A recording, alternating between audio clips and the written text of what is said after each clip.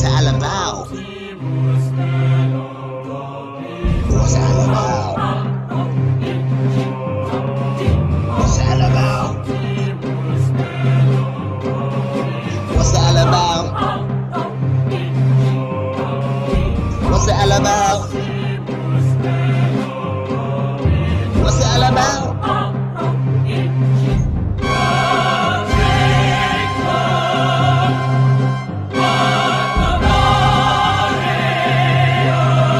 It's the What's It All About show with your host, Al Roberts. Let's get ready to rumble!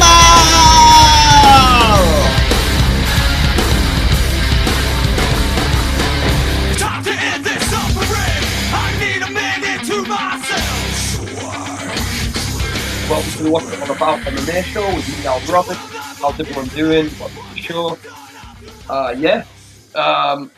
Massive thanks to JMA Radio as always. If you're listening to this for the first time, go follow me on Instagram, Facebook. You can also re-listen to old shows on Spotify, iTunes, Pocket Casts, Mixcloud, Google Podcasts. So if you miss a show, go check them out on there. Yeah, how's everyone doing? What a mad weekend. We just started with the UFC. What a crazy, crazy fucking fight night that was. Some really strange results, some crazy judging, and some real breakout comeback performances, to say the least. We're going to get into that in a bit. On this week's show, I'm going to be talking about this weekend's fight night just gone, headlined by the return of TJ Dillashaw versus Corey Sandhagen. Mad fight, really mad fight. We're going to talk about UFC 265 that's coming up in a couple of weeks. And we're going to talk about this week in MMA history is going to be UFC on Fox, Lawler versus Brown, July 26, 2014. Amazing fight between two absolute veterans, two of the best welterweights to ever do it. We're going to talk about that fight and that card. And basically the impact it had on me in the sport. So let's get into it though, man. Wow, what a fucking weird fight night at the weekend. There's a lot of great performances, a lot of crazy fights. I love every card I watch pretty much, 90% of them. This was just weird. That's such a strange card and strange results, strange fights. So let's start with the main event. Corey Sandhagen taking on the returning former bantamweight champion TJ Dillashaw. A lot of controversy coming from Dillashaw. Obviously, 2-year suspension for the use of EPO with his fight against Henry Cejudo. The big question coming off this long layoff was ring rust, obviously. Is ring rust a factor? To some fighters, I believe it is. I really do. I think it's all down to the fighter and how they react and come back from said time off. Now, this fight was crazy. I've seen the word robbery get thrown about a lot. Right, there's a lot of people throwing it out there saying it was a robbery. Sandhagen took the fight. I'm on the fence about it. I need to rewatch that fight. I watched that fight at like 3 o'clock in the morning when it was on live. So I was just taking it in as I seen it. I think I swayed towards Dillashaw taking the fight. I really did as the fight went on. I think he really got some real momentum going. I think the grappling massively factored in towards those later rounds. I need to rewatch the fight. I really do. I need to rewatch the fight and really come to a conclusion. But going off what I remember of watching it, when the judges' scorecards came out, I pretty much agreed with it at the time. I really did. I genuinely thought that Dillashaw stole the fight in the later rounds. Khabib Nurmagomedov made another really good point though, how we had it for Sandhagen, just on more swaying towards Sandhagen with damage. He had it 3-2 to Sandhagen. That's one of those things where I think you do have to take it into account. You really do. I know on the overall counts, Sandhagen outstruck Dillashaw by a considerable amount of headshots. Those first couple of rounds were really rough for Dillashaw. Sandhagen without a doubt, lit him up in that first and second round. I think it was the last. I think it was definitely the last couple of rounds, the last 4 and 5. Definitely, I think TJ really did steal it. I really do. But as again, I have to rewatch the fight. I have to really take it in. I've just not had time to rewatch it since it aired on Saturday. But what an incredible fight, though, man! What a hell of a comeback from a 2-year absence for Dillashaw. The one thing I think it's been a strange couple of weeks, especially with like the likes of UFC Fight Pass have been. They had a program on, like a special program on about Dillashaw's comeback and all this. I thought that was a strange one for me.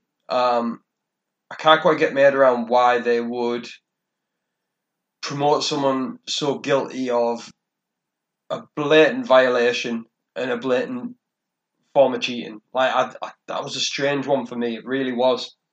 They very much promoted his comeback around,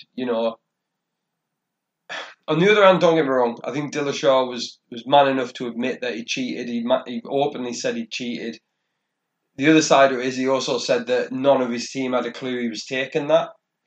That I'm not so sure if I buy, but it is what it is. But going back to my previous point, though, I think it's strange how the UFC massively promoted this guy this week when he's coming off a 2-year suspension for cheating and doing steroids, let's be honest. Well, performance-enhancing drugs, shall we say. I think it's a real strange one. But, hey, if he's clean and all that, Dillashaw, came back and fought arguably the number 1 contender in that division. Corey Sandhagen's a fucking killer. Like, he is a fucking amazing fighter. And he's looked damn good in his last couple of fights. In fact, he's looked good in every fight in the UFC except for when he got literally steamrolled by Aljamain Sterling. Sterling just didn't fuck about with him. He literally just dived on him, took him down, took his back, choked him out. It was just a perfect get the job done, get the fuck out of there situation. Don't strike with him. You know what I mean?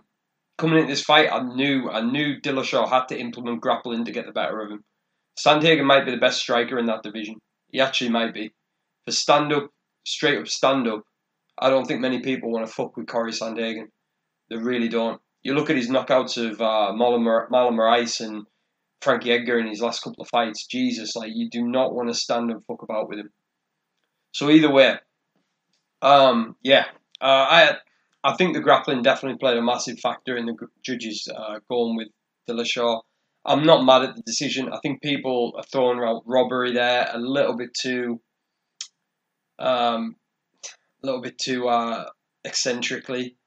I don't know. Like, I don't think it was a robbery. I think it was a very close fight that was edged out by grappling. That's how I see it. I see Khabib's point with damage. Like, those first couple of rounds, Dillashaw got lit up quite a bit. He got pasted. I also think another aspect is, as the fight went on, Dillashaw stalked him and pressured him a lot more and really controlled the octagon. That plays into it. I'm not mad at anyone saying Sandhagen won that fight. I'm really not mad at that. I think it's a 50-50. I'm just saying, like, I understand why Dillashaw won. I think, yeah. But it was a great fight, man. Absolutely great fight. Hell of a comeback fight for Dillashaw. I think that's a ballsy move. The question is now, what next? It's a no-brainer for me. I think, look, TJ, former champion, stripped of the belt when he got banned for 2 years. I think we do Dillashaw versus the winner of Petr Yan and Aljamain Sterling.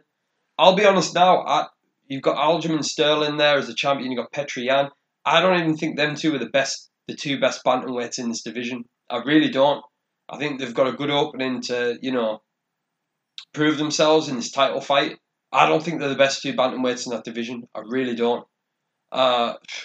I think it's quite a simple one for me. TJ Dillashaw fights the winner of that, and Sandhagen fights Rob Font.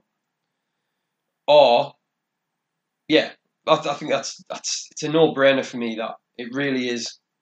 Sandhagen versus Rob Font. Winner of that gets catapulted back into contention.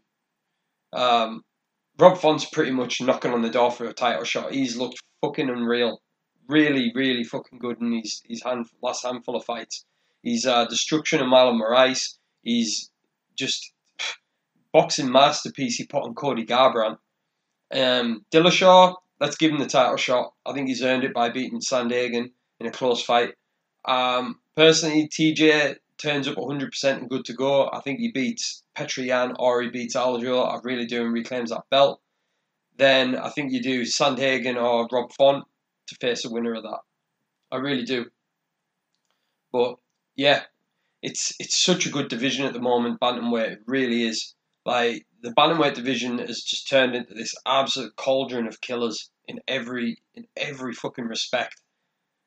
I don't really. When you look at that top 10 of bantamweights, there's not a fucking low end fighter in there. It is a scary division. Let's just have a look at that top 10, man. Like, you've got Petr Yan, number 1 contender. Aljamain Sterling is the champion. You got Sandhagen, number 2. These are all unupdated, by the way. So you've got TJ in the mix again, obviously. So you've got Sandhagen 2, Rob Font 3, Aldo 4, Garbrandt 5, Marlon Moraes 6, Frankie Edgar 7, Pedro Munoz 8, Dominic Cruz 9, Merab Devalishvili, who's an absolute killer, Rafael Asuncao, Jimmy Rivera, Marlon Vera, Kyler Phillips, Cody Stamann. That is a fucking murderer's row, that top 10. Full of veterans, full of fucking hard fights for anyone. Obviously, you've got Aldo versus Pedro Munoz coming up in the next couple of weeks at 265. Garbrandt's apparently dropping to 125, which I think is a good move. Edgar's still in the mix there, probably on the verge of retirement, if we're being honest. Cruz is still in the mix. It's a fucking tough one. It really is. It's a very fucking tough division. It's interesting to see how that plays out.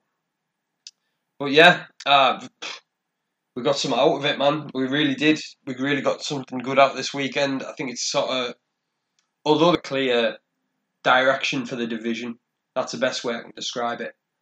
But yeah, the rest of the card though was fucking crazy. The co-main, we had absolute hype train and prospect Kyler Phillips versus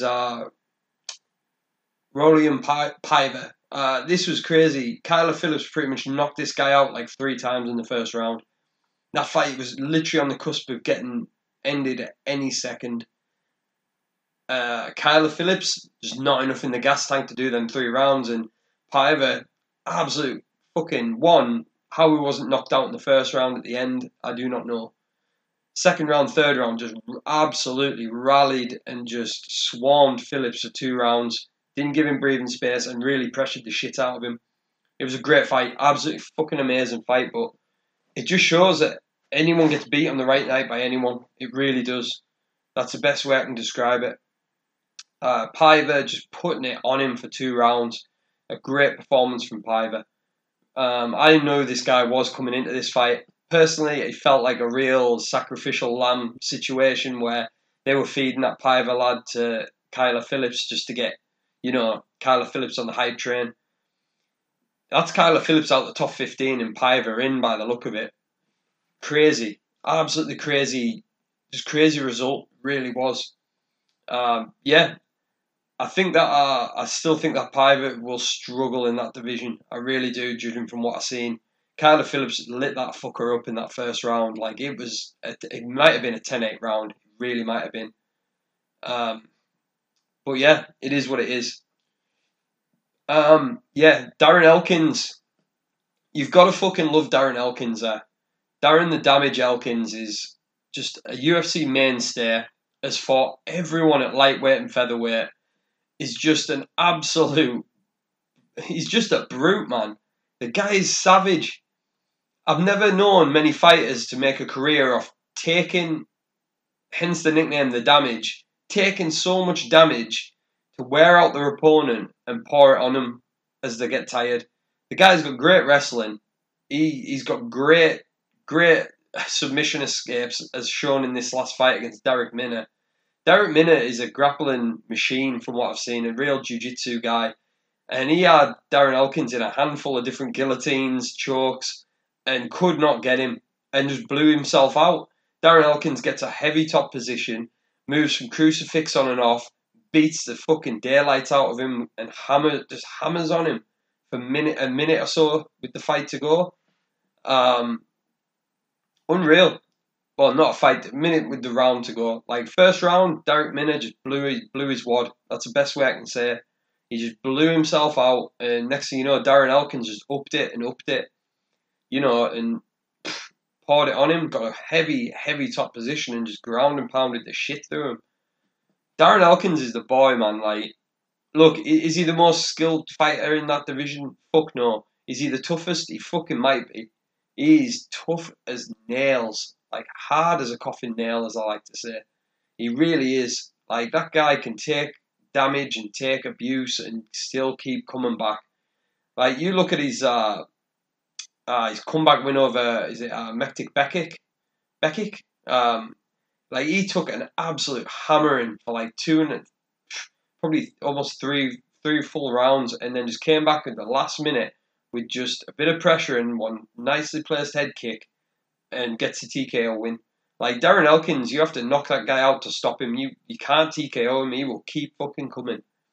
I remember watching him fight. I think it was Jeremy Stephens, and Jeremy Stephens put a pasting on him, and Jeremy Stephens is a hard hitting featherweight, and he could not finish Darren Elkins.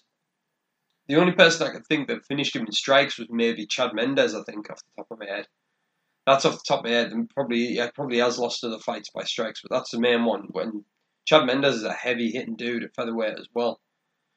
But yeah, a lot of love for Darren Elkins, man. A lot of love for him. Like, 37-year-old, 27-9 record. Talked about retirement in his last fight, so I think it's a matter of he's just going to keep going until if he keeps getting the wins. But yeah, throw him in the top 15 again. This next fight, this was the one that I think this was a true robbery of the night. Miranda Maverick versus Macy Barber. This was a strange move by the UFC. These two girls are both really big prospects coming through. Really big prospects. Both very, very good fighters. And it's a real strange one. I thought it was really odd how they put these two girls against each other when they're both ranked 13 and 14. Both are really good prospects. Both have got a bright future in the sport.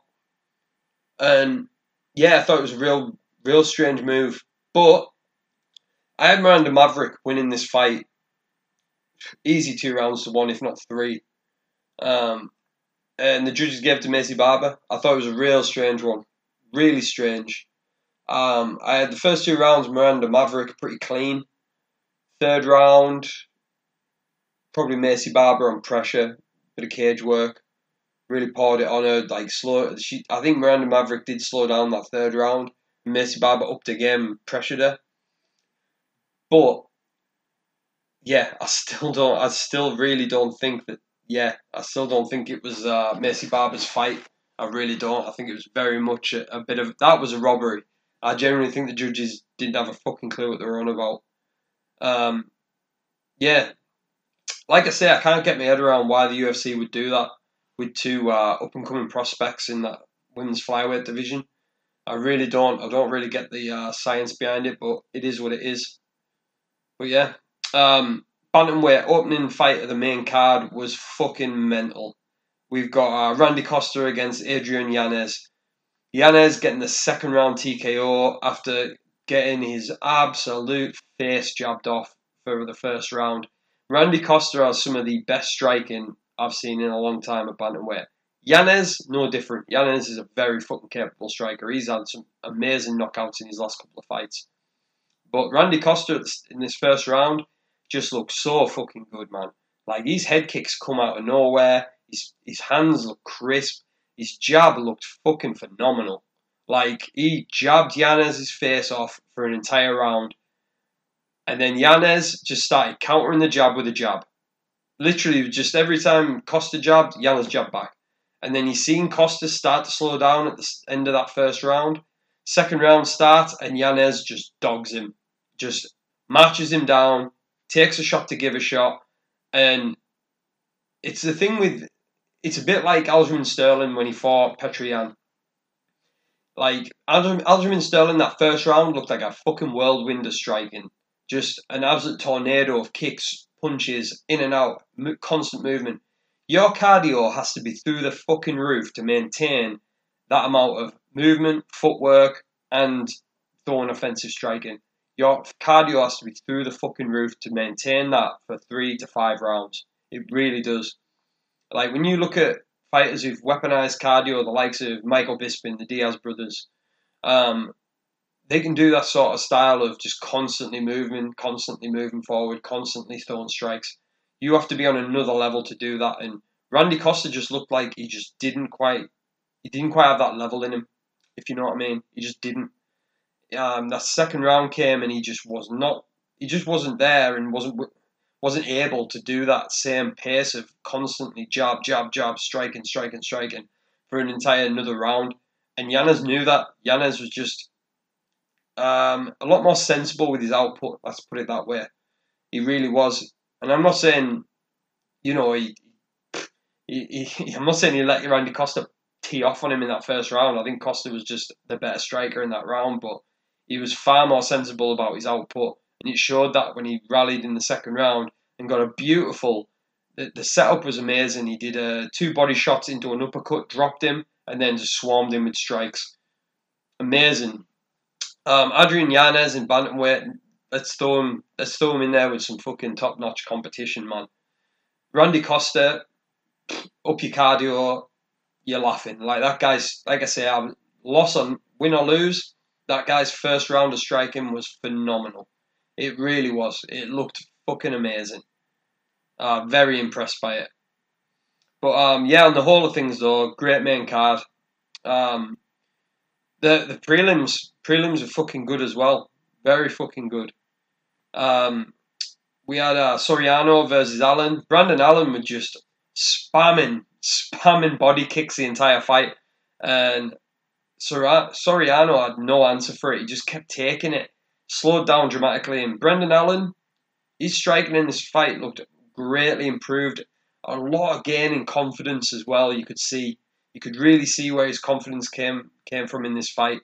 He looked crisp with his striking and just kept going to that, repetitively going for that body shot kick, just beautifully. Anytime he'd set it up beautifully. He'd throw the hands high, let Soriano ball up and defend, and then whack, just slammed that fucking shin into the guy's ribs. Great decision win for Brendan Allen. It was good to see, man. Really good to see. We saw Nassourdine Imavov versus Ian Heinisch. Imavov, getting the KO win. Hit Heinisch with some heavy shots, finished on the ground. Ian Heinisch is one of those guys that I think's a serious powerhouse for a round. I think he's a seriously scary guy for a round, but then just dramatically slows down in that second and third round. He really does.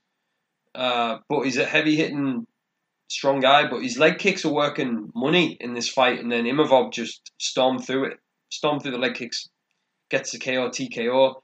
Very looking forward to watching Imavov fight again, man. Like, he's a serious talent to be watching at middleweight. Maybe him versus Brandon Allen next. That would be a nice fight. I'd be happy with that. Mickey Gall, round 1 submission against Jordan Williams. Mickey Gall, I think, is one of those kids who's like, I mean, I say kid, he's like, late 20s now. You know what I mean? Unbelievably talented at back take and rear naked choke. I like the guy. I actually like the guy. I think he's good. I really do. I think, is he a bit of an underachiever? 100%. Like, this kid came in with a golden ticket. Obviously, he's always going to be the guy who's fought CM Punk, isn't he? He's always going to have that over his head. He really is. It's a mad one. He had the golden ticket. He really did. Came in, made a big name for himself, smashing CM Punk to bits, and looked really good in some fights and didn't in others. Like the Diego Sanchez fight, Diego Sanchez steamrolled him for 3 rounds and just beat the shit through him. If not TKO'd him, I believe. Bad weight cut apparently of Mickey Gall, but in this fight, Mickey Gall looked damn good. His striking is there. I just don't know if he's got the confidence about it being there. Like, you see him throw stuff every so often where you're like, that's crisp, it's good. But I think it's just a matter of really pushing himself to use that. He's a jiu-jitsu guy through and through. He really is. But beautiful rear naked choke though. Really good. That's his go-to. I think most of his fights are from rear naked choke finishes. So it was good. Good performance by Mickey Gall, to say the least, man. We had Julio Arce versus Andre Ewell. TKO, standing TKO. Landed some nasty shots on Ewell and just swarmed him, and the ref called it a day. I think it was fair enough, man. Like, Ewell was compromised severely the way he was wobbling around on his feet. It was a strong call. I don't think it was a bad call at all. Sijara Eubanks KO TKO over Elise Reed. I didn't see the fight. I seen the aftermath of Reed's fucking face and eye. It looked nasty. And opening fight was Diana Dalbita versus Hannah Goldie. Dalbita getting the decision win. Didn't see that fight either, to be honest. But all in all, very good fight. Very good card, I should say. A lot of crazy finishes, crazy comebacks. Yeah, the sort of card you love to watch, man. Like, did this fight have a lot of kill power? Star power, I should say. Absolutely not. But either way, very good card to watch. Very interesting. Big takeaways. TJ versus winner of Petrian and Aljo Sterling. Not mad at it. I think let's make it happen. Like, it's a clear shout. Corey Sandhagen versus Rob Font. Why not? I think that makes sense as well. Piver with the comeback, one of the biggest comebacks of the year over Kyler Phillips by decision. I think Piver's going to struggle, man. That chin is there to get cracked from what I've seen in that fight. So I'd be dubious about him diving up in the ranks. Kyler Phillips just needs to sort his cardio out. Darren Elkins, the damage, does it again. Just takes damage to give damage. A lot of love for Darren Elkins. Derek Minner needs to just think cardio and not blow himself out. Still a hell of a talented guy. Miranda Maverick got fucking screwed by the judges. Macy Barber gets a very lucky decision. And Adrian Yanez, again, great comeback for a second round knockout over Randy Costa. Randy Costa is still a guy to fucking watch though. Seriously, keep an eye on that kid, man. He's a hell of a striking talent. So yeah, on the whole of things though, great card. Thoroughly enjoyed the card. A lot of craziness. Well worth a watch. If you haven't watched the Sandhagen Dillashaw fight, go watch it. Let me know what you think. Yeah, very interesting, man. Very interesting. Next subject is UFC 265. This is a fucking hell of a card, man. The main card on this is just absolutely amazing. So much to take from it. Let's start, man. We got headlining. We got Derek Lewis versus Cyril Gane. This is it's a bit of fuckery, this. I'll say it now. I'm not keen on this fight, but I'm happy with it. If you know what I mean. Like, it's one of those, could the UFC have done better? Without a fucking doubt they should have. Why aren't we getting Francis Ngannou versus Derek Lewis? That's the fight. Full stop. Like, no two ways about it. That is the fight we want. That is the fight we need. Now, it's never as black and white as people know. It really isn't. Now, I know from what I've heard about Dana White speaking about this, it's a management issue. It's Francis Ngannou's management pushing for it.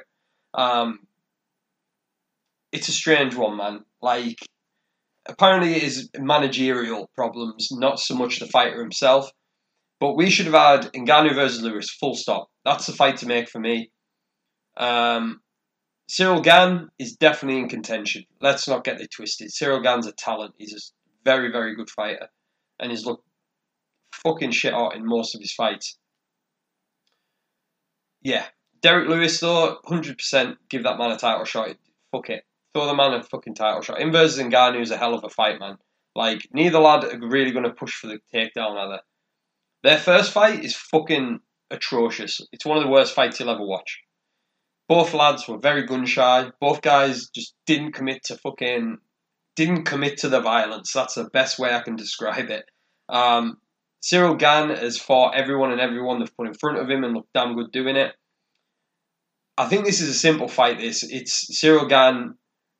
I think Cyril Gane's so much of a technical striker. I can't see Derek Lewis managing to land one of those fucking clubbing right or left hands on him.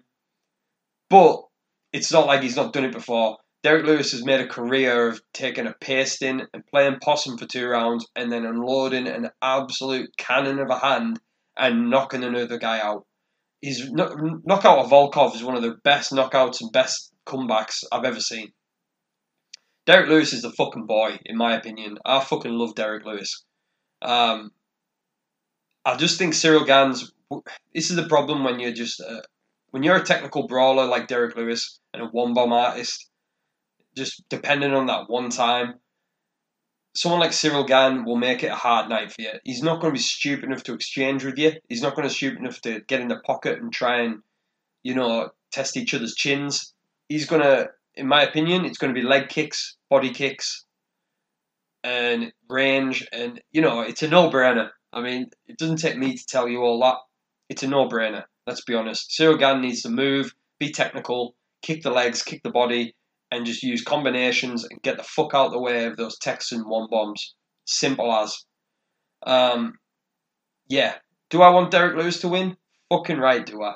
I want Derek Lewis to get that interim fucking heavyweight title, then go on and fight Ngannou. I'm happy with that. More than happy. I think that's a fucking good fight. So yeah, we got that. That's a great fight, man. Look, I'm a bit better that we aren't getting Lewis versus Ngannou. It is what it is. You just have to make do with what you get given. Women's bantamweight co-main event. Again, this isn't really... I don't know. Who's left for Amanda Nunes? She's the female combat sports GOAT. I'm not saying she's the MMA, not just the MMA female GOAT. She is combat sports. She has beat everyone worth talking about at bantamweight and featherweight. Everyone. And mercilessly disposed of them. She's not just chipping away at girls and getting 5-round decisions. She's eliminating girls' consciousness. She's, destroying chicks left, right, and centre. I'm a fan of Juliana Pena. I really am. I think she's got a great wrestling pedigree, great grappling pedigree. The striking is just not there to take on Amanda Nunes, and I think she's going to realise that within a round. Do not get me wrong. She implements that grappling heavy game right off the set. Tires Amanda Nunes out for 1-2 rounds, then continues that game plan, there's a chance. I'm not saying there's not a chance. Juliana Pena is a very capable grappler. She's very good.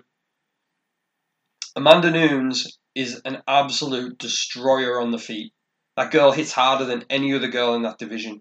The only girl that really matches her striking-wise is Chris Cyborg, and she went off to Bellator to crush cans. Amanda Nunes decapitated Cyborg in their fight. In this fight, Nunes,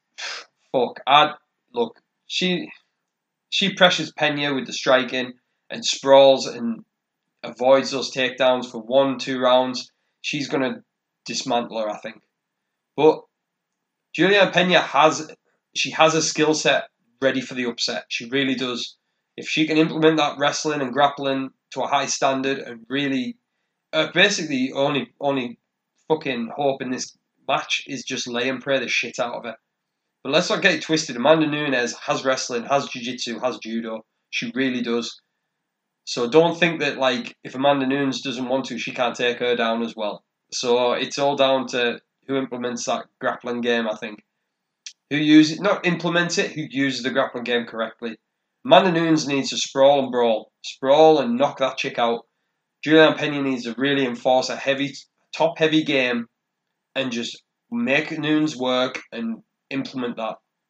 Do I think Juliana Pena makes that 2 rounds? No, I really don't. And I'm a fan of Pena. Amanda Nunes is too much for every chick in that division and featherweight. So, yeah, that just is reality at the end of the day.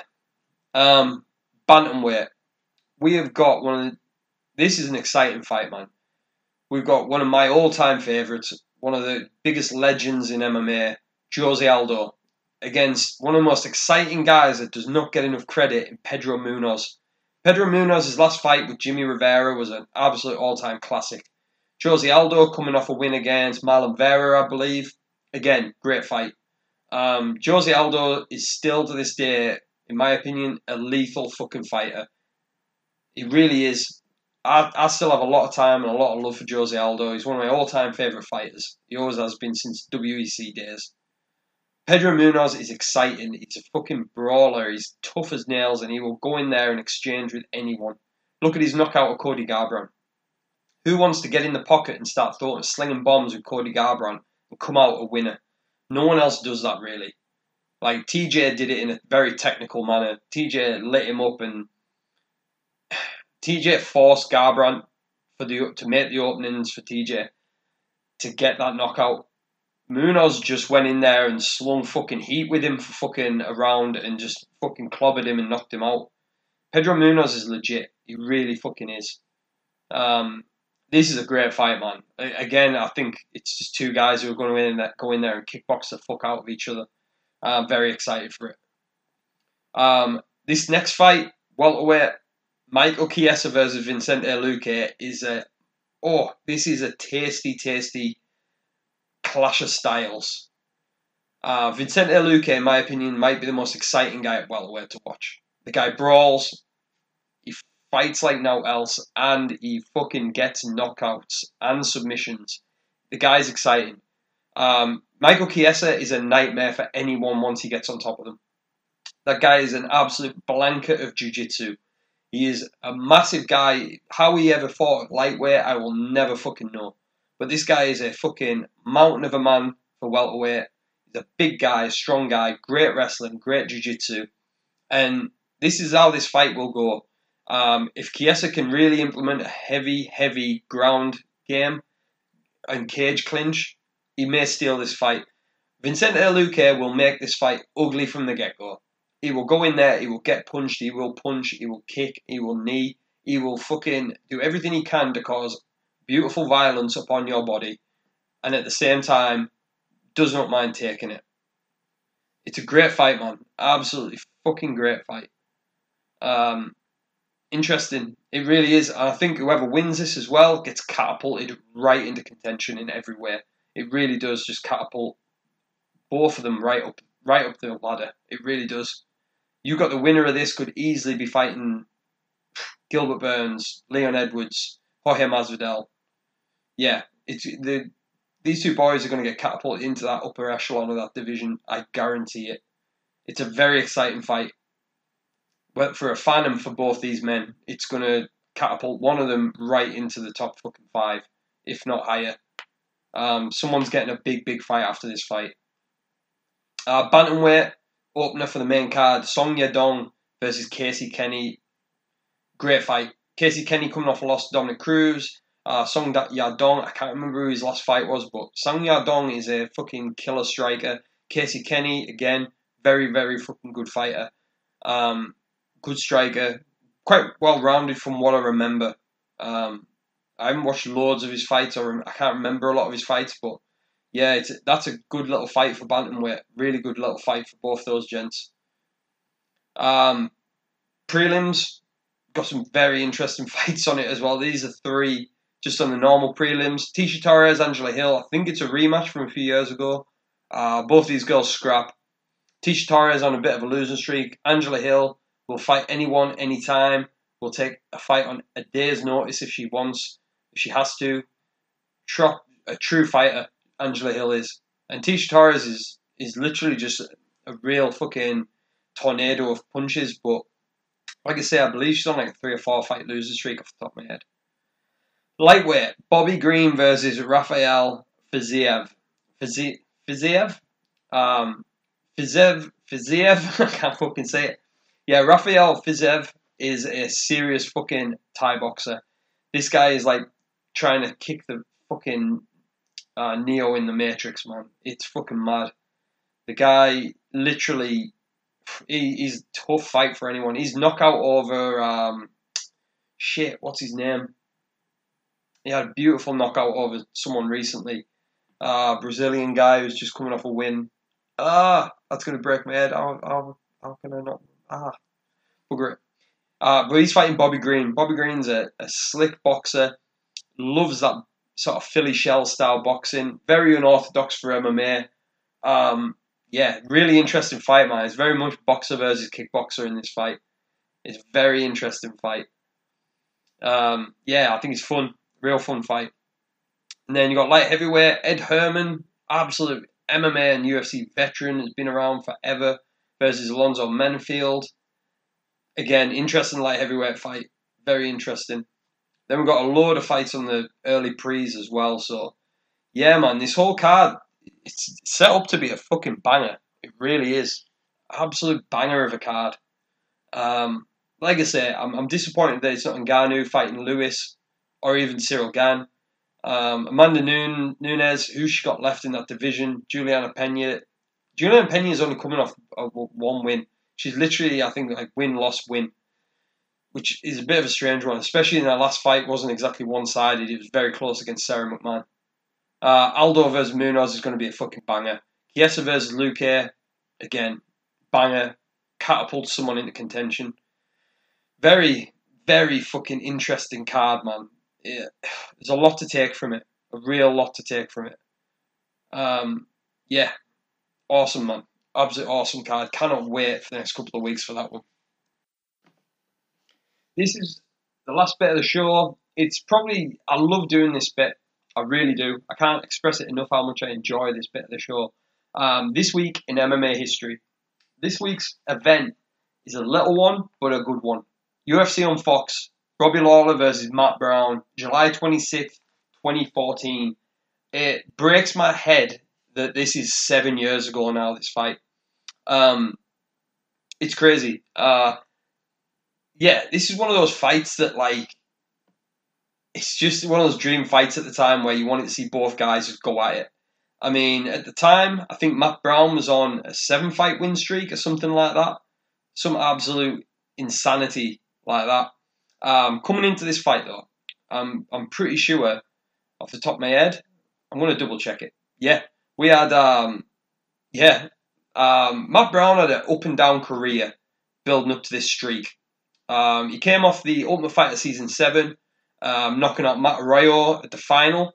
He then went on to fight Dong Hyun Kim, lost a decision, was just out-grappled, easy as. Loses a submission wins by submission against Ryan Thomas, beats Pete Sell by TKO, beats James Wilkes by TKO, then proceeds to go on a 3-fight losing streak. All submissions against two out of three of these guys are legit jiu-jitsu guys, in my opinion. At the time, especially, Ricardo Almeida is an unbelievably good jiu-jitsu guy. He's actually coach for Mark Henry's camp out in America with the likes of Edson Barboza, Frankie Edgar, Marlon Moraes. He's their jiu-jitsu coach, so he's legit. So he loses rear naked choke to Ricardo Almeida. Comes back, fights Chris Liddell, one of my all-time favourites. Loses by inverted triangle choke, straight armbar / Kimura setup. Beautiful submission. Loses that. Loses to Brian Foster by guillotine.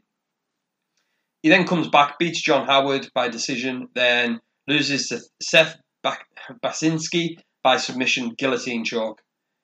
So it's an up and down career. Then something changes with Matt Brown, and he just starts annihilating people. You hear the excitement in my voice there? Annihilating people. He destroys Chris Cope, TKO. Beats Stephen Thompson, giving him his first loss by decision. Beats Louis Ramos, TKO knees and punches. Mike Swick with a beautiful KO. Right hand, left hook, I believe. Beats Jordan Main by elbows. Mike Pyle by KO. I believe that was a knee with strikes. Goes and has an absolute war with Eric Silva, destroying him in like the 3rd round or something like that of their main event. Then goes into Robbie Lawler. Robbie Lawler, building up to this fight, was just looking like a man possessed. He really was. He literally, Robbie Lawler for a long time was literally very up and down. He returned, he had good runs in a lot of organisations, including the UFC when he was only, 20 years old. He goes off and fights in the likes of King of the Cage, Fights in the likes of Pride, IFL, goes and fights in Elite XC. Then, yeah, goes into Pride, Strikeforce. But yeah, his big run in Strikeforce was lackluster at best. Losing to the likes of Jake Shields by submission. Lost to Renato Sobral by decision. Jacare, Tim Kennedy. Yeah, so it was very up and down. Lorenz Larkin. Don't get me wrong, he had some decent wins in that era as well, but he was very much a bit of a journeyman at this point. He then returns to the UFC and fights Josh Koscheck. I remember coming into this fight at UFC 157 and seeing the return of Robbie Lawler against Josh Koscheck. Josh Koscheck at the time was a wrestling destroyer. He was just heavy-handed, not the best striker, but heavy-handed, but his wrestling was just his bread and butter. He wrestle-fucked and lay and prayed his way to a handful of victories. Going into this fight, I was like, right, Josh Koscheck's just going to lay and pray Lawler for 3 rounds. Fucking great. And Lawler just had other fucking plans and beat the fuck through Josh Koscheck for the just TKO'd him on the ground. Yeah, and just beat him down till the ref stopped it. He then KOs Bobby Volkner with a beautiful head kick. Beats absolute prospect at the time, Rory McDonald, who was seen as the next big thing in that division by decision in a great fight. Then goes on to fight for the vacant welterweight title against Johnny Hendricks in a very close decision loss, lose the title. He then goes on and just destroys Jake Ellenberger with knees and punches, then runs into Matt Brown. So this fight at the time was it was the fight to make. It really was. It was the fight to make. It was 2 of the best strikers in the division, 2 absolute Goliaths, 2 brawlers, 2 destroyers. And it was the time to make this fight, and it did not disappoint. It was a 5-round war, a very back-and-forth affair. I had Lawler winning it, don't get me wrong, but it was one of those fights where I think both men ran into each other's equal, so to speak. And it did the 5 rounds, just an absolute war, back and forth. And yeah, Robbie Lawler got the decision. Now, Robbie Lawler would go on to, after this fight, to beat Johnny Hendricks and win the title. He'd then go and defend it against Rory McDonald and Carlos Condit before losing it to Tyron Woodley at UFC 201 back in 2016. Now, since then, since he's losing by KO and losing the belt, he won a decision against Donald Cerrone, a very close fight. He's then went on to lose against Rafael dos Anjos, Ben Askren, Colby Covington, Neil Magny. Now, I know I talked about these losses last week. That's 4 names with no shame. The Ben Askren one's obviously a controversial one. The other 3 are legit people in that division who you've got no shame losing to, especially by decision. None of them could fucking finish him. Matt Brown, however, very similar. Lost his fight to Robbie Lawler, lost the decision to Johnny Hendricks, where Johnny Hendricks wrestled the daylights out of him. Comes back, beats Tim Means by guillotine. Then runs into Damian Maia, loses by submission in Brazil. Loses to Jake Ellenberger by body kick, which is a very unlucky scenario. Loses to Donald Cerrone by head kick, which I believe is like the first person to knock Matt Brown out. He then comes back and destroys Diego Sanchez with that elbow of death. Destroys Ben Saunders, again, elbows and punches. He then goes on to lose to Miguel Beza, who's a killer.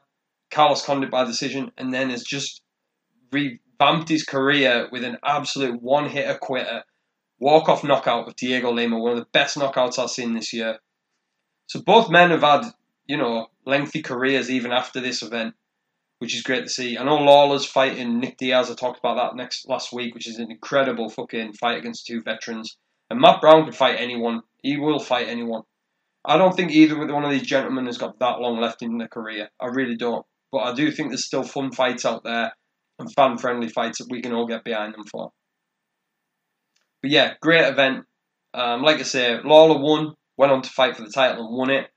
Matt Brown went on and had a very back-and-forth career, but he's still knocking fuckers out of 40-year-olds, so gotta love both these guys. They're 2 of my favourites of all time. They really are. I say that about a lot of fighters. I don't give a fuck. I've got 100 fighters who are my favourite of all time. Yeah, great fight. If you've not seen it, go check it out. The rest of that card as well was also a banger. It really was. We saw the return of Anthony Johnson after his long layoff of the UFC. It was great to see him come back, knocking out Antonio Rogerio Nogueira. Beautiful swarm knockout with an uppercut finish. Beautiful knockout. We saw featherweight Dennis Bermudez versus Clay Guida, which Dennis Bermudez submitted Clay Guida with a beautiful submission rear naked choke. Bobby Green, Josh Thompson went at it in a split decision loss to Josh Thompson and a win for Bobby Green. We saw future stars like Jorge Masvidal against Darren Krushak, Patrick Cummins, Kyle Kingsbury, Tim Means, who's still fighting to this day. We saw Brian Ortega versus Mike De La Torre. I think that might have been Brian Ortega's debut in the UFC. He's gone on to fight for a title, coach on the Upper Fighter at the moment, so it shows how far a lot of these fighters came. We saw people on the prelim card like Gilbert Burns on Fight Pass. We saw Joanna Jędrzejczyk against Juliana Lima opening the card pretty much on one of the first two cards on Fight Pass. That's how early this is. That's how early these fights were. So yeah, unbelievable, man. Like, great card. Just looking through the bonuses, so you had Fight of the Night, Robbie Lawler, Matt Brown. Performances of the night were Anthony Johnson and Dennis Bermudez. So yeah, crazy, man. Crazy night of fights. It's definitely a card worth watching if you've never seen it before. Yeah, go check it out, man. Great card, great fights. Enjoy. So yeah, and we'll call it a day there for this week's show. Like I say, I hope you're all keeping okay. Look, lockdown is lifted in the UK. I'm loving it. If this is the first time listening to the show, we preview the show on a Monday night at 11 PM on jmaradio.co.uk. You can catch repeats of the show on Thursday at 1 PM and 11 PM on jmaradio.co.uk. Friday, Saturday, the shows get uploaded to Spotify, iTunes, Pocket Casts, Google Podcasts, Mixcloud. So please go and listen to them there if you missed the show. Follow me on Instagram. It's What's It All About MMA or Al Roberts, whichever one. I'm on like 670 odd followers on Instagram at the moment, which is fucking incredible considering I was on like 130 a month or so ago. So yeah, guys, thank you so much for listening. Let's get some guests on soon. We are looking at somewhere to record podcasts at the moment. I'm looking into it. I'm just trying to sort it out. It's, just a nice little place we can get people in. We are going to start vidcasting this year. We're going to start doing live shows on jmaradio.co.uk as well. So please tune in, keep listening. Thank you so much for everyone who tunes in and listens. Thanks for everyone who follows me on social media. Thanks to JMA Radio for giving me this platform to do what I like doing. So yeah, guys, look after yourselves, take care, and we'll see you next week. All right, bye-bye.